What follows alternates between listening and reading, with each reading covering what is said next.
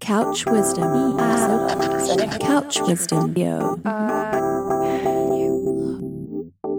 Hey, this is Jordan Rothlein from Red Bull Music Academy. Welcome to Couch Wisdom, Red Bull Radio's podcast presenting the best of RBMA's lecture archive. Marshall Allen is the third man to helm the Sun Ra Orchestra. The alto saxophonist joined the group in 1958 and led its reed section for over 40 years. An avant-garde multi-instrumentalist, Allen is also known as a pioneer for fusing jazz with traditional African sounds, working with Babatunde Olatunji to introduce the kora to Western ears. In this episode of Couch Wisdom, recorded at the 2016 Red Bull Music Academy in Montreal, Allen was joined by Danny Ray Thompson, a bassoon player and saxophonist who joined the orchestra in the mid-60s, managed Sun Ra for 10 years, and handled production of the El Saturn recordings. Together, the pair recall their career with one of music's greatest visionaries, from the rehearsals to his humor and philosophies. If you want to learn more about the Academy, please stay tuned after the lecture. For now, enjoy this bit of Couch Wisdom. Please welcome Mr. Marshall Allen.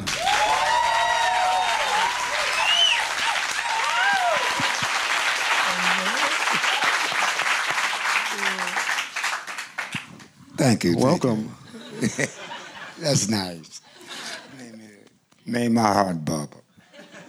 So how does that feel? You're part of this orchestra rather, for many, many years, and then you make that transition to eventually lead it. It's just like life is. I'm sitting here, you talking, and then you all got up and cheered for me. And that's a feeling, and that's spontaneous, and it's a good feeling. So it's the same thing with the orchestra. When you play some music and you come away feeling good. So you play the music for your well-being so you can give others some when you play. So y'all made my well-being with a cheer, you see? So it's not complicated, it's very simple, you see? I mean, I think there's a lot of Sun Ra fans in this room. There are probably some who are not familiar with Sun Ra. For somebody who is not, perhaps, what is the best way to explain who and what Sun Ra is? All right. Like, we're all young at one time, and we're looking for our place in space. Okay. I come out of Army, and I studied a little at the National Conservatory in Paris. And then I come back home, and I'm ready. I thought I was, anyway. I'm ready to find my place in a band because I love band. So I was around Chicago, so I heard about Sun Ra through a record producer and jazz analyst and whatever you want to call it. He had a record store, so he gave me a record with Sun Ra's music on it. I heard the music, and I fell in love with the sound of the music and the way it was played. And I said, oh, that's beautiful. And I went back to buy another. He says, Sun Ra is looking for musicians. He's always looking for young musicians with talent that want to play. And I said, yeah. He said, yeah, he lives on the south side. I said, I live over there. So they was rehearsing in ballrooms. They had a rehearsal place every day they would rehearse. So I said, I'm going over there.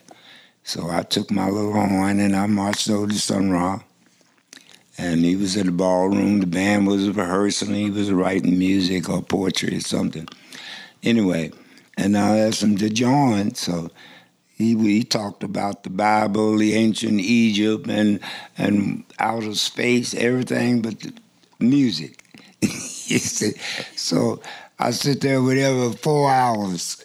In 4 hours, and then he says, I'm going over to see a band playing next door, and we got to eat. And I'm going over that. So I went to eat, and we went to hear the band, and I'm still listening to Sun Ra talking about the Bible and ancient Egypt and outer space. God. And he ain't said nothing to me about playing, so I was late for work. Next morning, of course, I was working. And I was late for work and coming all blurry-eyed because I sit up there all night listening to Sun Ra's philosophy and things like that, and music. So he told me, come over to John Gilmore's house. He lived in the neighborhood. John tomorrow. Gilmore, the saxophone player. And we'll see. I'll be over there playing. So he was over there in the morning. I went over there and we played. He played and then John was asleep because he had a gig last night. So he was laying in bed, so we come, play this. Play what? Then he played on the piano. Play that. Play what? You have to look for some music or something. No, it wasn't. And he gave me a little he would play something and told me to play to see what I play like, with no music and everything. So I said, oh boy. So he played a song and I played on it, so he said, okay, come to rehearsal tomorrow. So we come to rehearsal, I sit there, everybody's rehearsing, and I'm sitting there like that. So then everybody stopped and cool, and then he played the piano. Then he tell me to play a little bit. To want to see how I play. And that's good, but you're too sentimental and this and that. And I was saying, what is all of this? Every day I come back to something, I said, now you're going to get rid of me like that. I was determined to get in that band. So he told me every day, every night I come from work, I go to rehearsal instead of going home. And he finally gave me a part, one song. So I didn't have a chair, so I had to stand by the piano and the bass. And I stand up there, no seat, just stand up right there while everybody else was sitting and playing. But I wanted to get in that band, so that's where I got in it. I had my discipline, and I was determined that all this talk about space and the Bible and everything, and do I know this, do I know that, I'm going to learn to be quiet, shut my mouth, and learn. So that's how I got in the band. I had the discipline to listen to him and try to understand everything he's saying, which I didn't. Not everything he said. You know. So anyway, he let me play one song that we rehearsed at John Gilmore's house, and that was my song.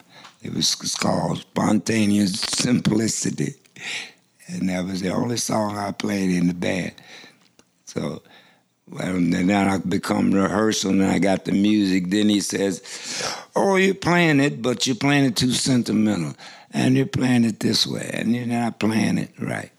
So, other words, it is the code he had of how to express a simple line of notes. Now, it's 1,000 ways I'm supposed to express it, but he had a certain way. So I had to learn how to express this note. Because the note said da-dee-da-dee. Now I would, shut up, down, down. Always before the note, like before the note. So that was what they call syncopation. It's always before tit-tat-tat-tat-tat-tat-tat-tat against the boom, boom, boom, boom, boom. So I had to learn his language that he spoke in music and the intervals that he used.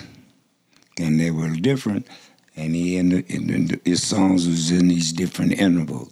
And that was my problem, is to learn that, because every time he says, oh, that's nice, that's wonderful, that's sentimental, that's nice, that's good, you're all right, but it's not what I want. So I'm figuring out, what does he want?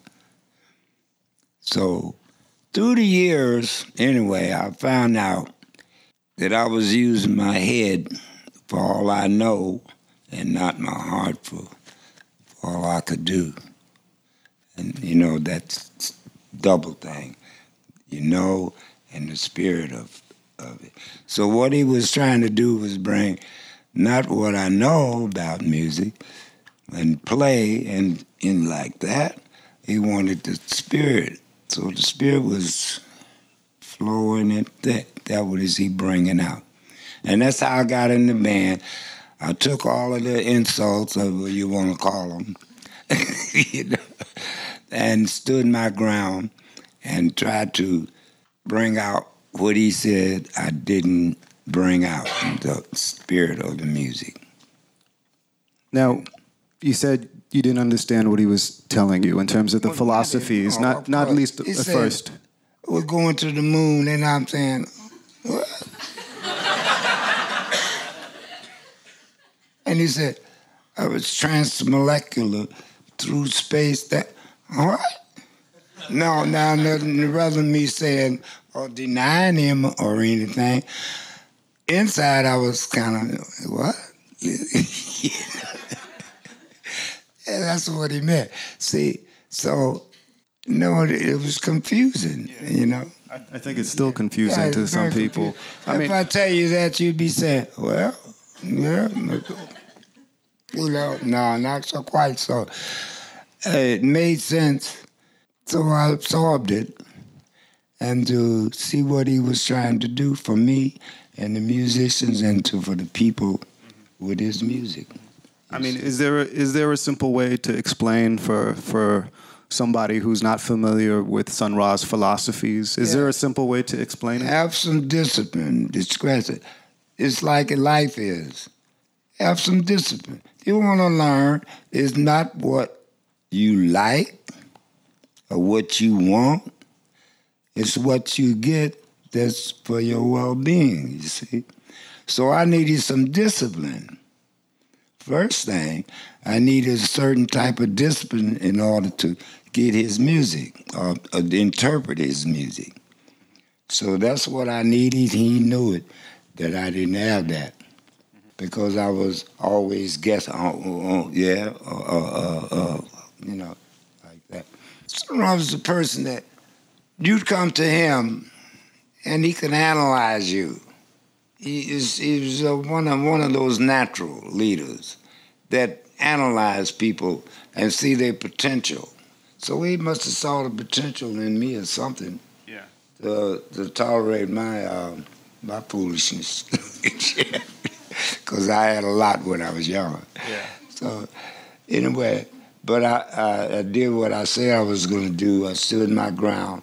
And the things I did not understand, I absorbed it, and I didn't make no comments because I didn't understand. So I learned that way, and I learned through experience from that.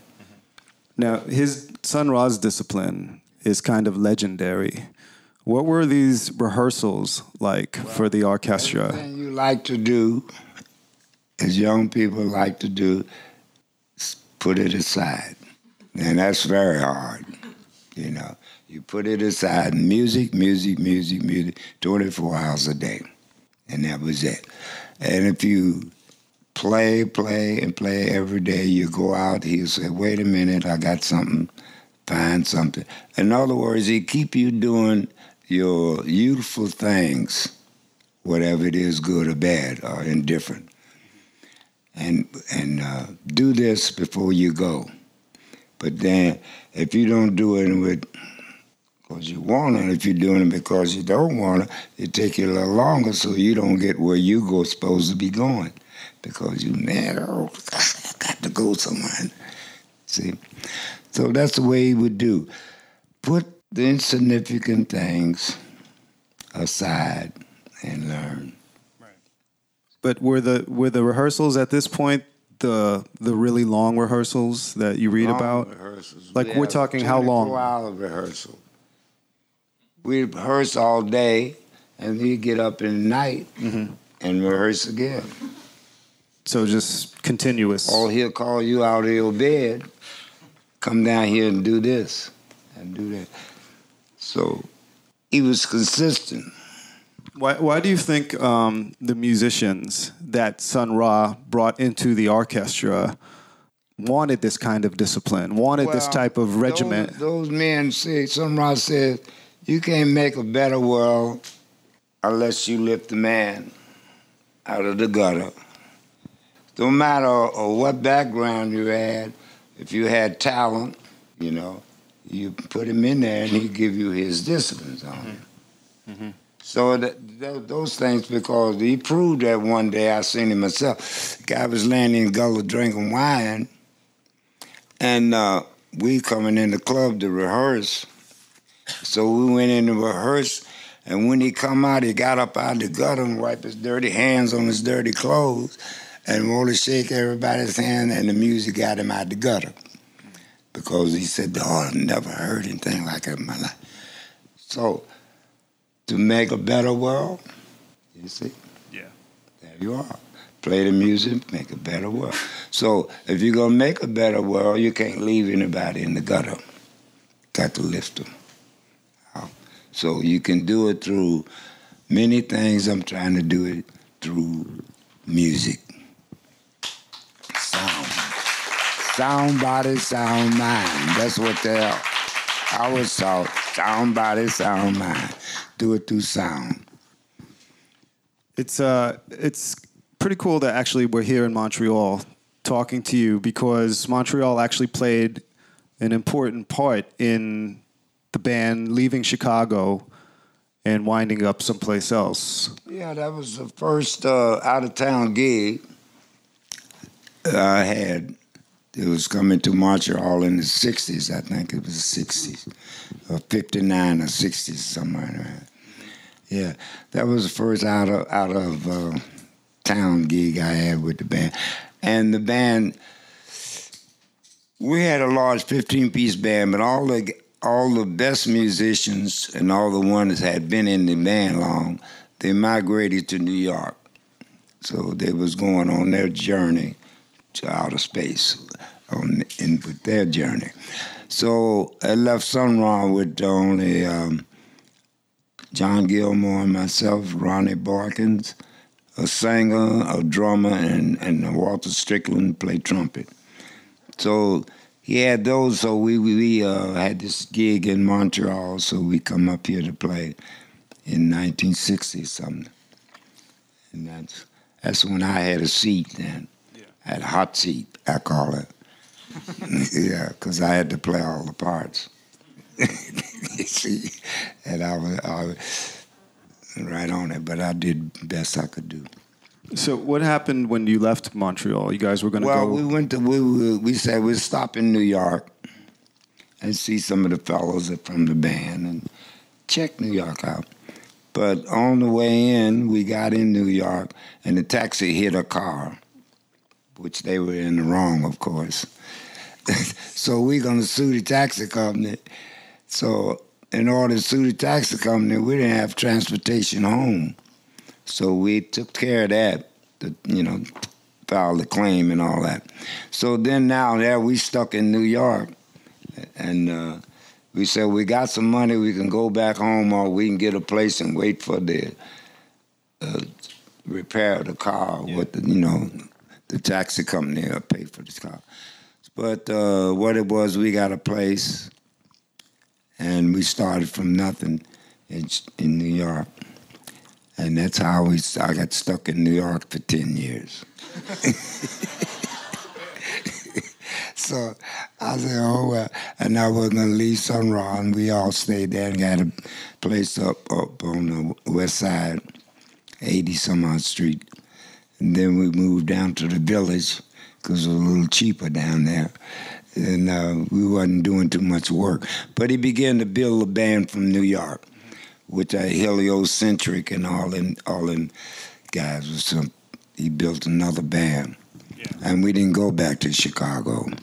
So how was the sound of the band changing in New York once you got to New York? Well, he began to get all kinds of little instruments to play on, string instruments, bells, you name them, he had it. And we made all these different sounds, And whether you could play them or not, he'd have you playing it. So if you could play one note, then you got a one-note song.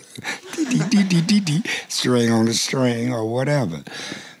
So he give you time to practice. and he give you the instrument and you play something on it. Right. Now, if you don't know anything, that was good because you're going to play really what you feel. You understand? Yeah. You see, so in other words, that taught you something. And when you're playing what your heart say, you usually play something that you wouldn't normally do because your mind's so square. See? How do you get out of the square then? That's the way you get out of it. Yeah. You do something that you don't know right. And you do the right thing that you intend to do. In other ways from here, everybody goes through it. You might know this, but something else happened. Now, you're playing for a speech, everything's wonderful. But it don't go that way, you see. Just like it is now, it don't go that way. But basically, you got an idea, and you use the imaginations, the magic carpet. The sword, the lance, the climb, you see? Now, he be saying, and we be singing all those things, and never dawned on me, wait a minute. If it's a magic carpet, then I have to be the magic carpet. You see? Yeah. I put it to myself, all those things I didn't understand, you see? Going out of space, yeah, I can go. Put yourself, go. Sound. So they have sound to destroy, sound, put you together, side tear you apart. So I'm going to use it, put myself together. Can you share some sound with us right now? Sound. That's the way I feel today. Yeah. So that's the way every day I get up, I play the way I feel today. If I got a band, they got to play the way we feel today. And we know what we felt yesterday because we played the music, and we'll take the same music and change it for today because today is not the same as yesterday. Would you be willing to show us today how you feel? I can show you that now. Okay.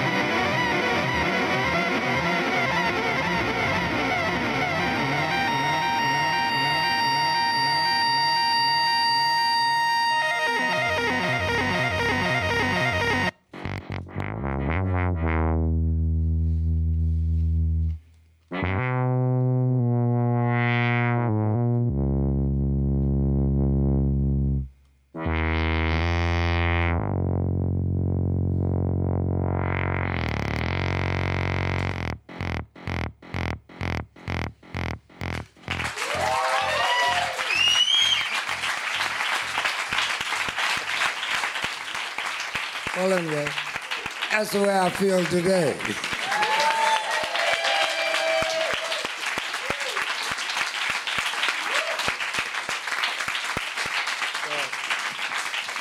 I have different little instruments to express yourself. So really what I do and what I can recommend is what sound. I like a sound. I like this sound.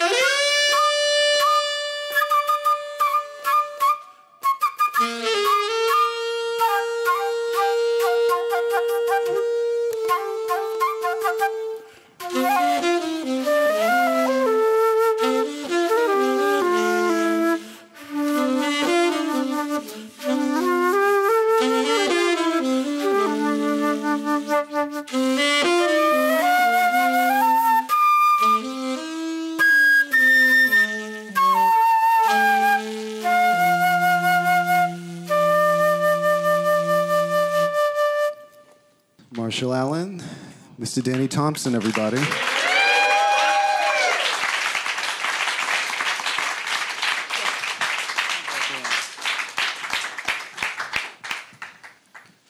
Let's get you a microphone. Anyway, to express a point of feeling, it's done through feeling. So if you feel and I feel, then we can create something at the moment. Tomorrow it'll be different.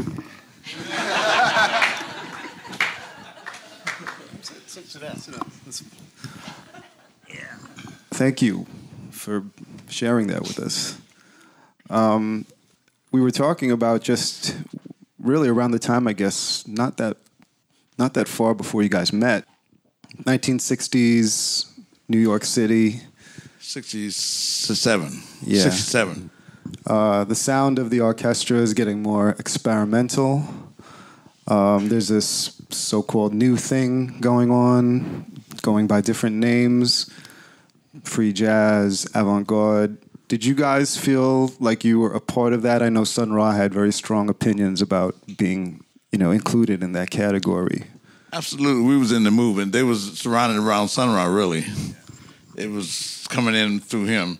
Like, this movement. And we was down in the East Village, and everything was going on around this time. All the musicians, experimental musicians, they're very good musicians though. They was playing at the same time down there. So one of the main spots that I guess you guys took up residency, or really their main spot, was a place called Slugs.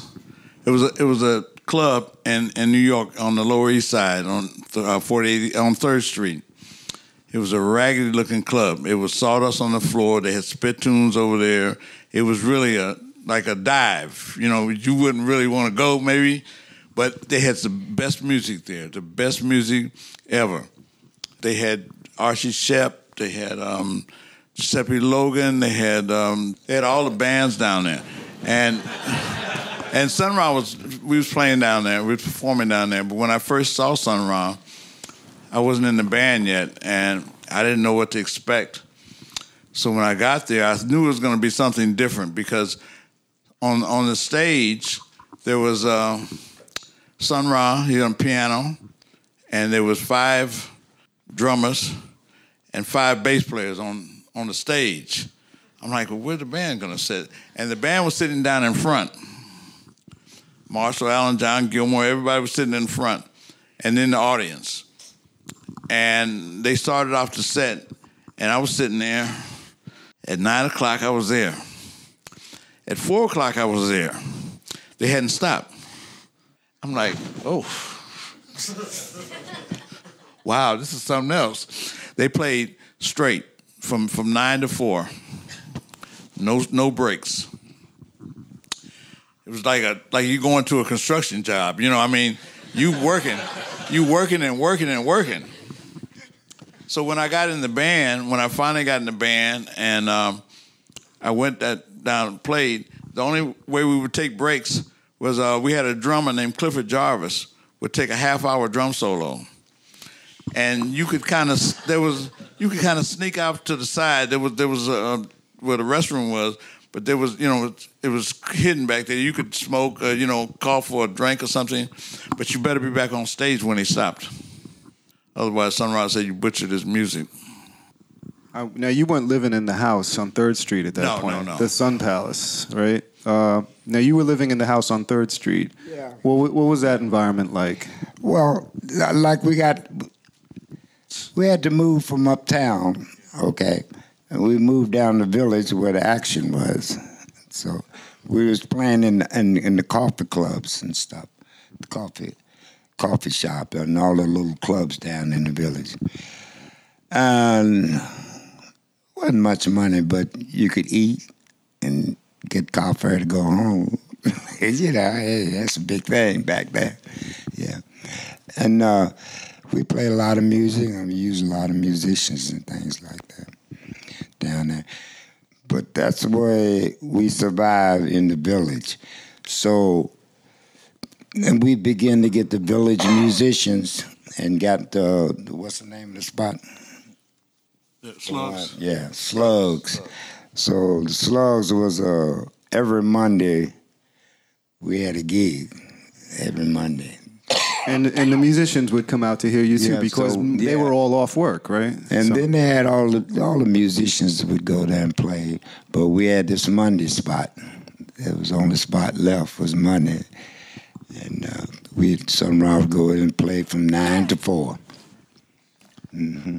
What was living with Sun Ra like? Well, it's like living at home when you're younger and you want to leave. You're living at home. You know what it's like.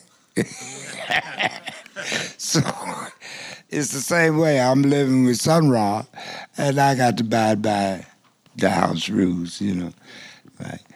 Like the young people and the parents. So I could do things, but I didn't do too much because he was on my case. Kept me busy. I mean, we've all read, I guess, like he had rules about drinking and smoking and relationships. You could do a lot of things if you. It wasn't something so different. What was so different about it was more discipline and more practicing and more leaving everything, little things in life that we like, out.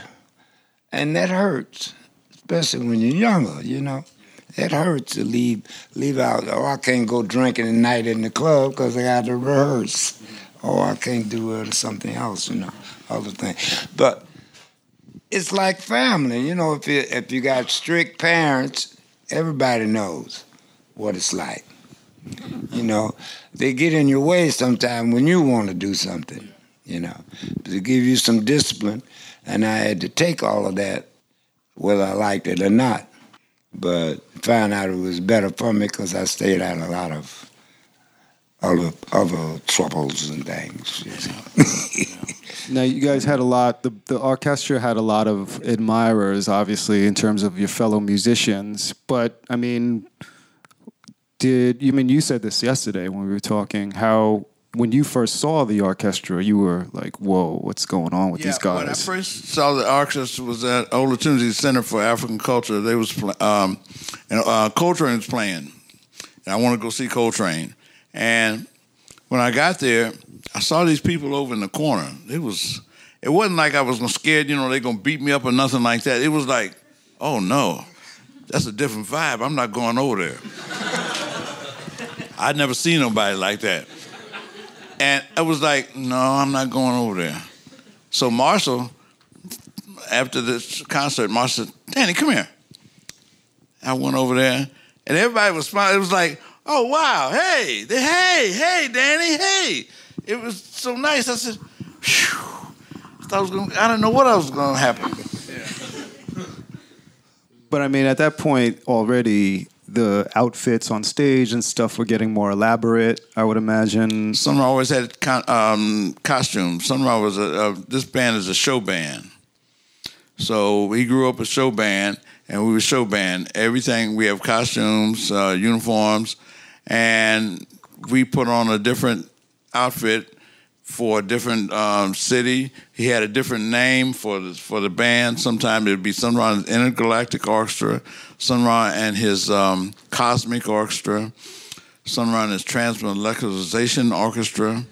There was a lot of names for the different concerts we was playing. And we'd had different costumes. We always had costumes, outer space costumes. Even in Chicago, before I got in there, they had costumes. We call them uniforms, but... You match a uniform up to one's personality, One was look good on color. The ladies know about colors and like things like that. They know that well. You put on the colors, your colors. You got your colors, you cool. So... He used lights, he used strobe lights, he used colors and the music and costumes. All of this is designed to bring the music out to you. Yeah. You see? Even when we went to a hotel, Sun Ra had a thing when we go to a hotel. We playing all night. We might have drove to get there, flew to get there. We played the gig. We're not even going to the hotel. We played. We're tired.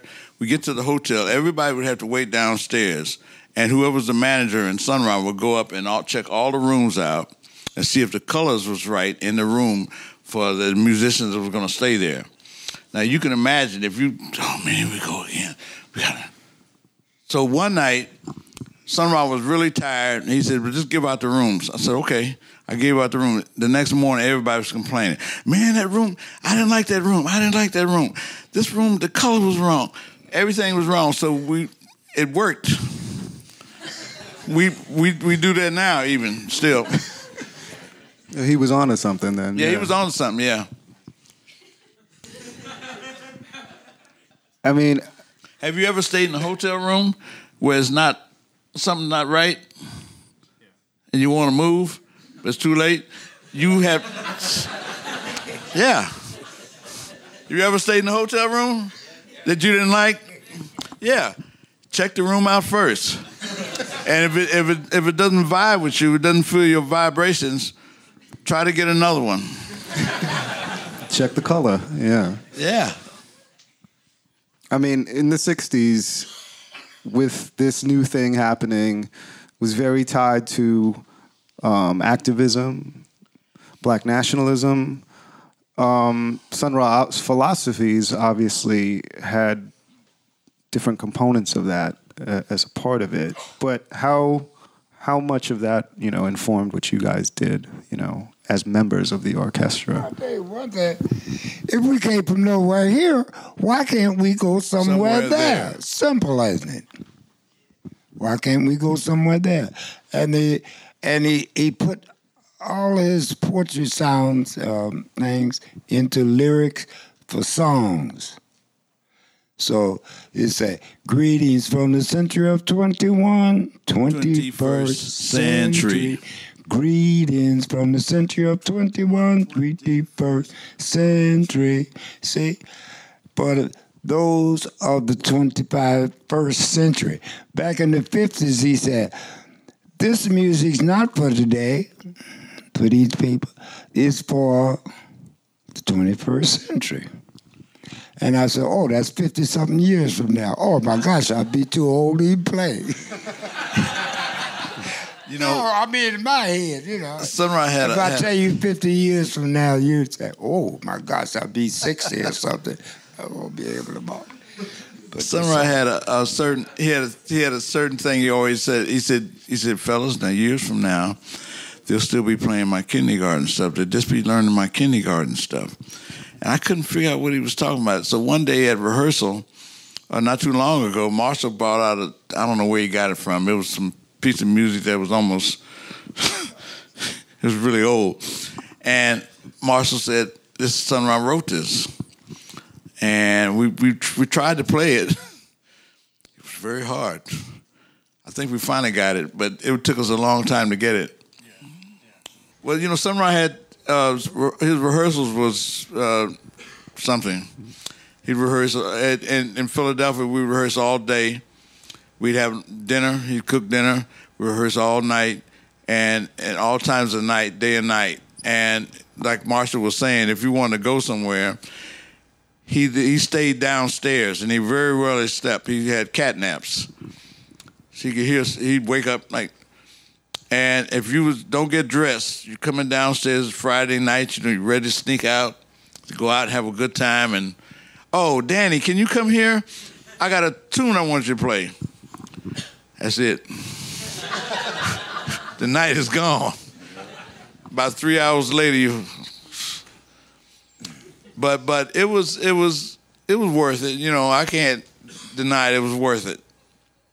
Now, by that point, you had moved to Philly. You'd relocated from New York to Philly. Right. So how did the house on Morton Street happen? I was in New York, so things was getting different in New York. We had to get out of there because Sun Ra needed a place much quieter, to study and more space because it was kind of crowded up there where we was in New York. Anyway, my father had 2 or 3 houses, so he going to lure me down to come down to stay with, he got, give me a house, come on down. So I go down there and there's Morton Street. So I said, oh yeah, Sun Ra would like this, that everybody have a room and we got enough space to rehearse and everything. Instead of that little room we had in New York. So I come down here and hammer and nail and fix the thing, clean the house so we could move in. And that's how Sun Ra got the house. Then my father said, yeah, it's your house. I said, no, I don't want it. Sell it to Sun Ra because he needs a place to work, which he did, So he just sold it for Sun Ra for $1. And so that took the responsibility off of me, I thought. but I didn't want to be bothered with all of that. Give it to Sun Ra. He needs it. So that's the way he got the house. And it's still in his name. So, but I lived there free, rent-free and all of that. So it's good. How many members of the orchestra were living in the house in Philly? At one time, about maybe 5 or 6. It was 2 upstairs, 2 in the second, 3 upstairs. 3 upstairs, 2 in second floor.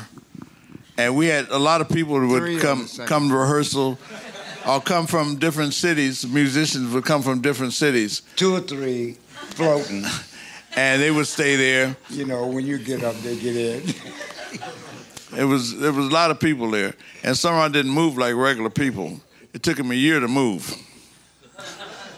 The reason I know, because Pat Patrick gave me the keys to the station wagon, and I was gung-ho and said, yeah, I drive, yeah. Can you drive? Yeah, man, I can drive.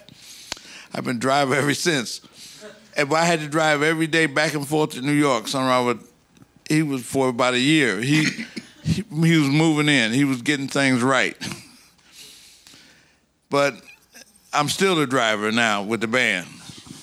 Some things never change. So be careful when you say, yeah, I can do that. You might be doing it for the rest of your life. Danny, you were also, along this whole time, the records are being released independently, self-pressed, self-released through Saturn. El Saturn, I guess, is the name of the label.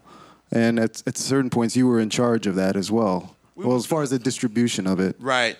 We was doing a lot of, we was pressing our own records. And at first it was done in Chicago. And then Sun Ra, we started doing them in Philadelphia. We had the house there, so we could press our own records. There was a pressing plant in Philadelphia, and there's one in New York. We used different ones. And this one they had vinyl. And we used to press the records, and then we'd wait for the labels to come from Chicago. So then we said, we're going to make some different kind of labels and records. So we had we glued these labels on.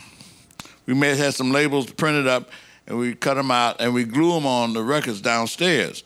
That got too much, that glue in your system. So we figured we're going to go modern, so we have the paste, you pull off and then paste on. So we have the record labels, and then we get the records pressed. There was blank labels, and then we have the covers. So we doing the covers. We could put different things on the covers and different paintings. So we was all painting the covers.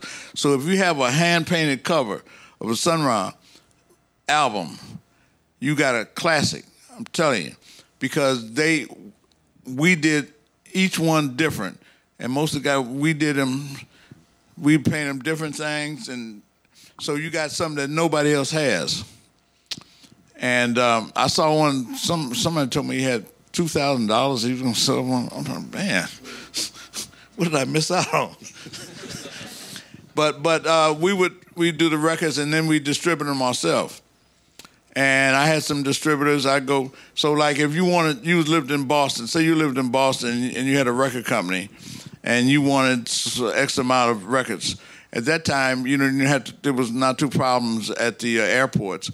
I would go to the airport with these albums and take them to Boston, meet the guy at the airport, get our money, and fly back. Same day, and boom. And Europe, I did it in Europe, and so we had a record company going on then. But that's why these records are like impossible to find now. Yeah. Oh, at least the original ones. Yeah. But at the same time, the thing that's so cool is that while these albums were really hard to find when they came out, now people can hear them, right? Because everybody has this appreciation for the legacy of the orchestra. Right. I'm just really interested to know how you guys were able to maintain the orchestra, because it sounds like it was a struggle financially. And, it was obviously amazing experiences, but, was it difficult to not want to go and do other things and pursue other opportunities as a musician? Well, yes, it was difficult, because you don't make no money and you don't spend no money. And you got a place to stay. It's just like I was saying, being at home with your parents.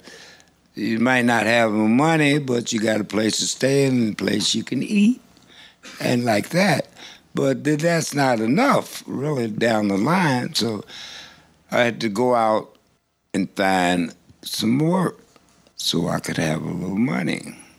And then don't miss rehearsals. So he fixed the rehearsals, so I go out. If I work 8 hours, I come and I'll rehearse 2 or 3 or 4 hours before I go to bed, see. So that was it. Didn't have no money, still don't have none. So go to work and make money. And then we play a job, and it's still not enough money because Sun Ra would have 15, 16, 20 people on bandstand. So, wasn't much money going around to the individuals. But that's the way it was, so I'd go get me a job. I always had me a little extra job on the side. Yeah. Yeah, me too. It's funny, we were on a good paying job, right? Oh, we got a good paying job. And you see, here come a cast of 1,000. Where these guys coming from? Everybody showing up. It'd be like went from 10 to 25 on the stage. I'm like, come on, man. But Sun Ra wanted teaching the musicians to do business themselves, be businessmen. You understand? Businessman.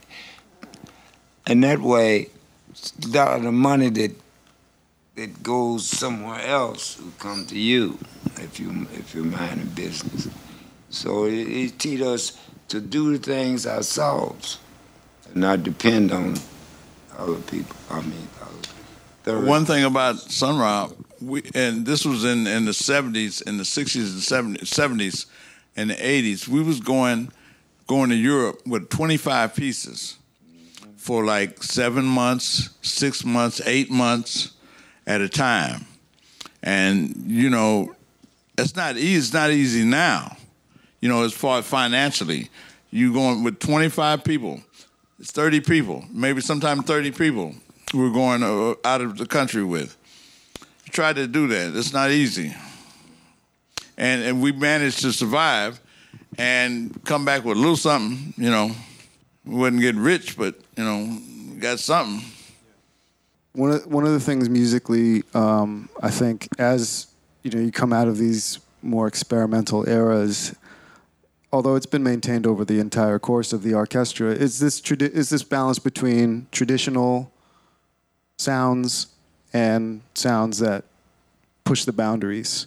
I mean, it's this really, and you maintain it now. Even it's this really reverential to jazz's history and the music's history, but also very progressive still. And I just wonder how you maintain that. Well, I'll tell you one thing. Someone said there were some great musicians that came before us. They were great and good sounding bands and good musicians.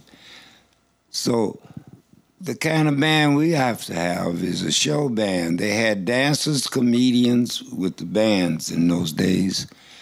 And they also, Duke Ellington, Fletcher Henderson, you can go name all these bands. So he said, when we play for the people, we'll give them the history of all of those who's been forgotten in the New Age, So we go back from 1920s and play music from all of those bands on up to today. And then in the meantime, he'll play the bebop area, come in, he'll play, got music from there. So what we do when we play, if we have enough time, we'll play a little bit from the old days. The musicians give a treasure of music to the world for all of us. And they were good musicians, and they gave us their beautiful music. So we should honor them by playing it, right? So Sun Ra honored all of the musicians before us, honor their music up until today.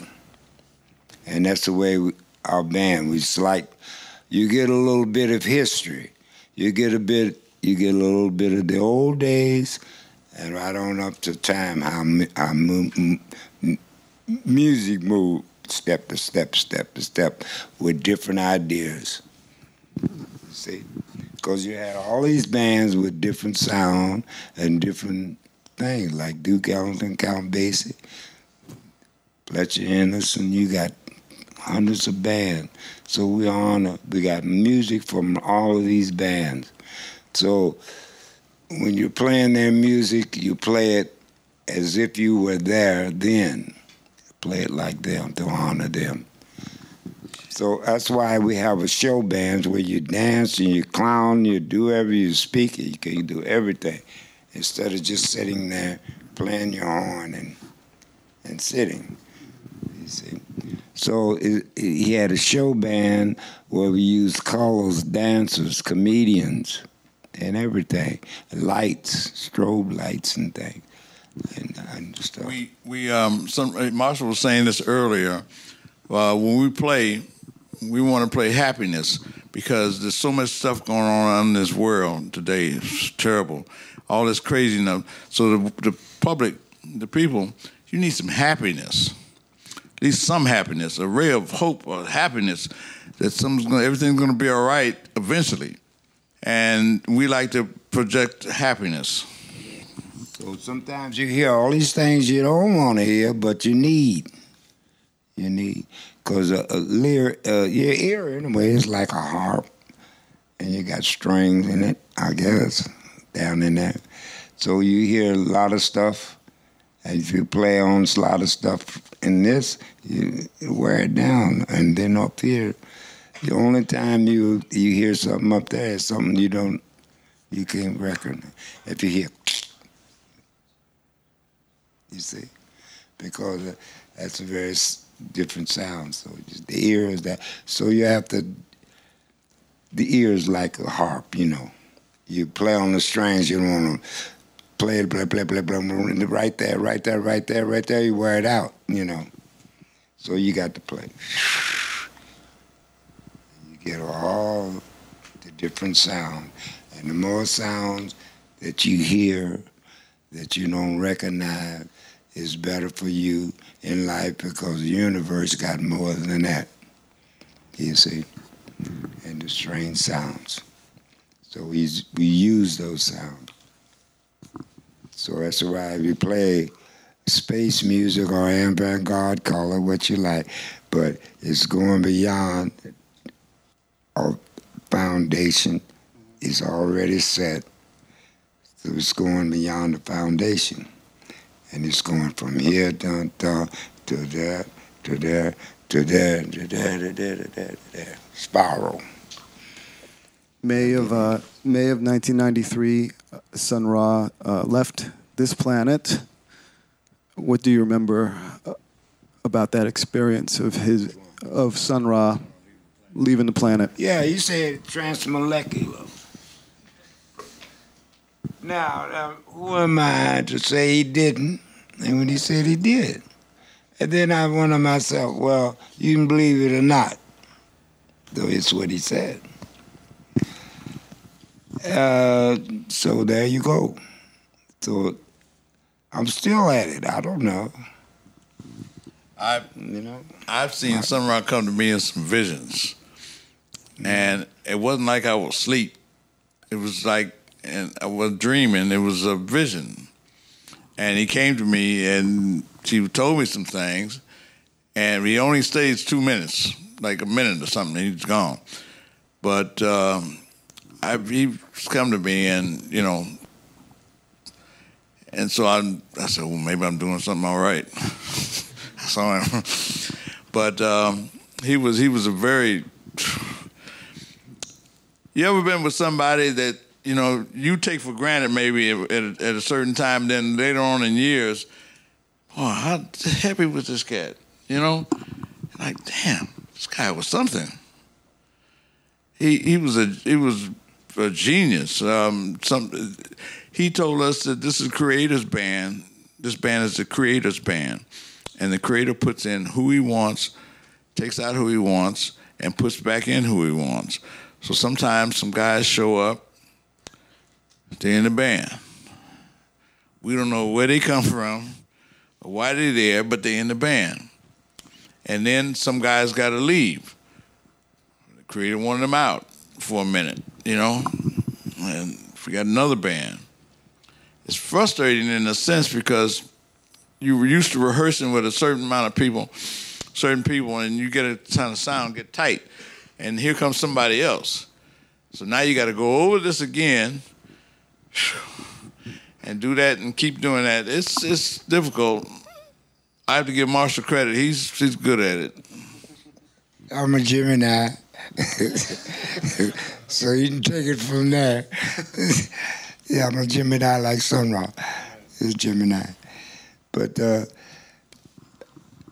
I'm playing music all these years. What am I playing music for? I mean, you know, really, you stop to say, what am I doing this for? So I finally figured out, they say music can make you cry, music can make you happy. Music is a very emotional thing. It does many things for you. Music can heal you, and then I guess it can kill you too, you know, really. So I said, well, I'm going to use the music for my well-being. That's the only way I'm doing it. Now, if I'm well-being, I don't care if I got $1 or not. That stuff don't bother me. Your well-being does, though. So I made up my mind. I said, yeah, I'm going to continue Sun Ra's music and some of his ideas that I thought was a dream or something, and try to make it into reality. So that's what I'm doing now. I'm still playing the music for my well-being so I can give you something too, you see. So I'm not playing for just money or fame, none of that. I'm playing for my well-being, because if I wasn't well-being, I wouldn't play no music, because I wouldn't have no desire to play. I have my desire to fulfill the mission that I set out to do, you see. If you was trying to get money, you're playing for money with this band, you're in the wrong band. Yeah. Ain't gonna make it. No, you better do something else. No, you ain't making it. No, it's... But if you playing for your well-being, come welcome. Sometimes, well, we had 100 pieces. Sun Ra had 100 pieces twice in New York. Twice. 100-piece band. We got guys from the musicians from all over. And so I had to pay everybody at one of the gigs. And I had a list. I was just sitting down, here's your $5, here's your $5, here's your $5. And everybody, thank you. And these are like, you know, well-paid musicians. Thank you. But it was the music. Sun Ra had a talent for bringing out something that you didn't even know you had inside you. And when you found it out and you wondered, how did I play that? How did that come out?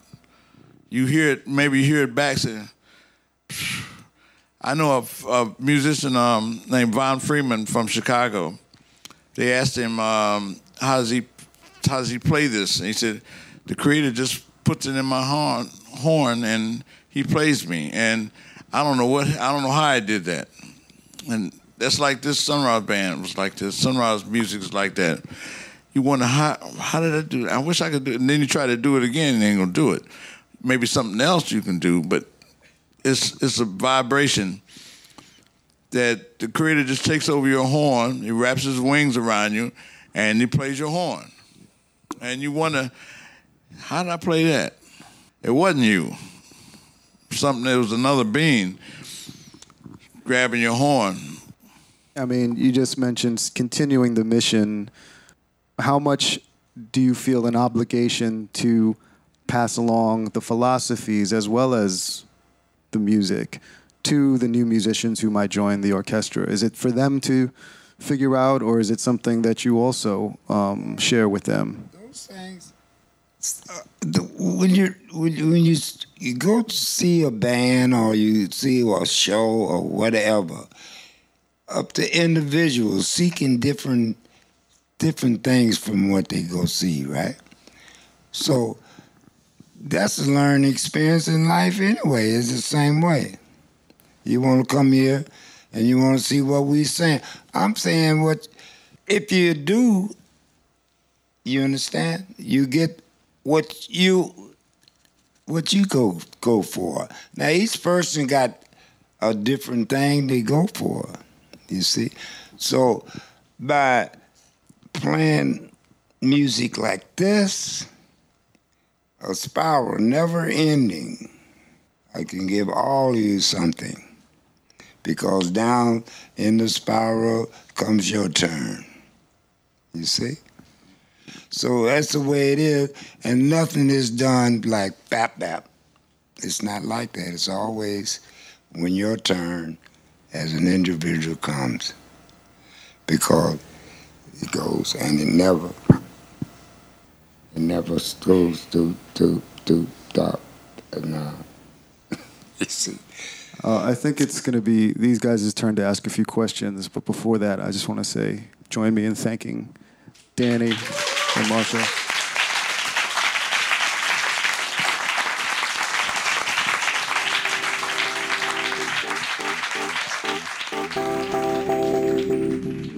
Hey, this is Jordan Rothlein again. Thanks for listening to Couch Wisdom. Before you go, I just wanted to take a minute to tell you a little bit about the Red Bull Music Academy. The whole thing is a world-traveling series of music workshops and events. If you want to find out more, check us out at redbullmusicacademy.com. Also, if you liked what you heard on this podcast and you're not already subscribed, please go for it and consider rating us while you're at it. It really helps other people discover the podcast. Finally, there's a whole world of other great music programming like this to check out at redbullradio.com. That's all for now. Thanks for listening.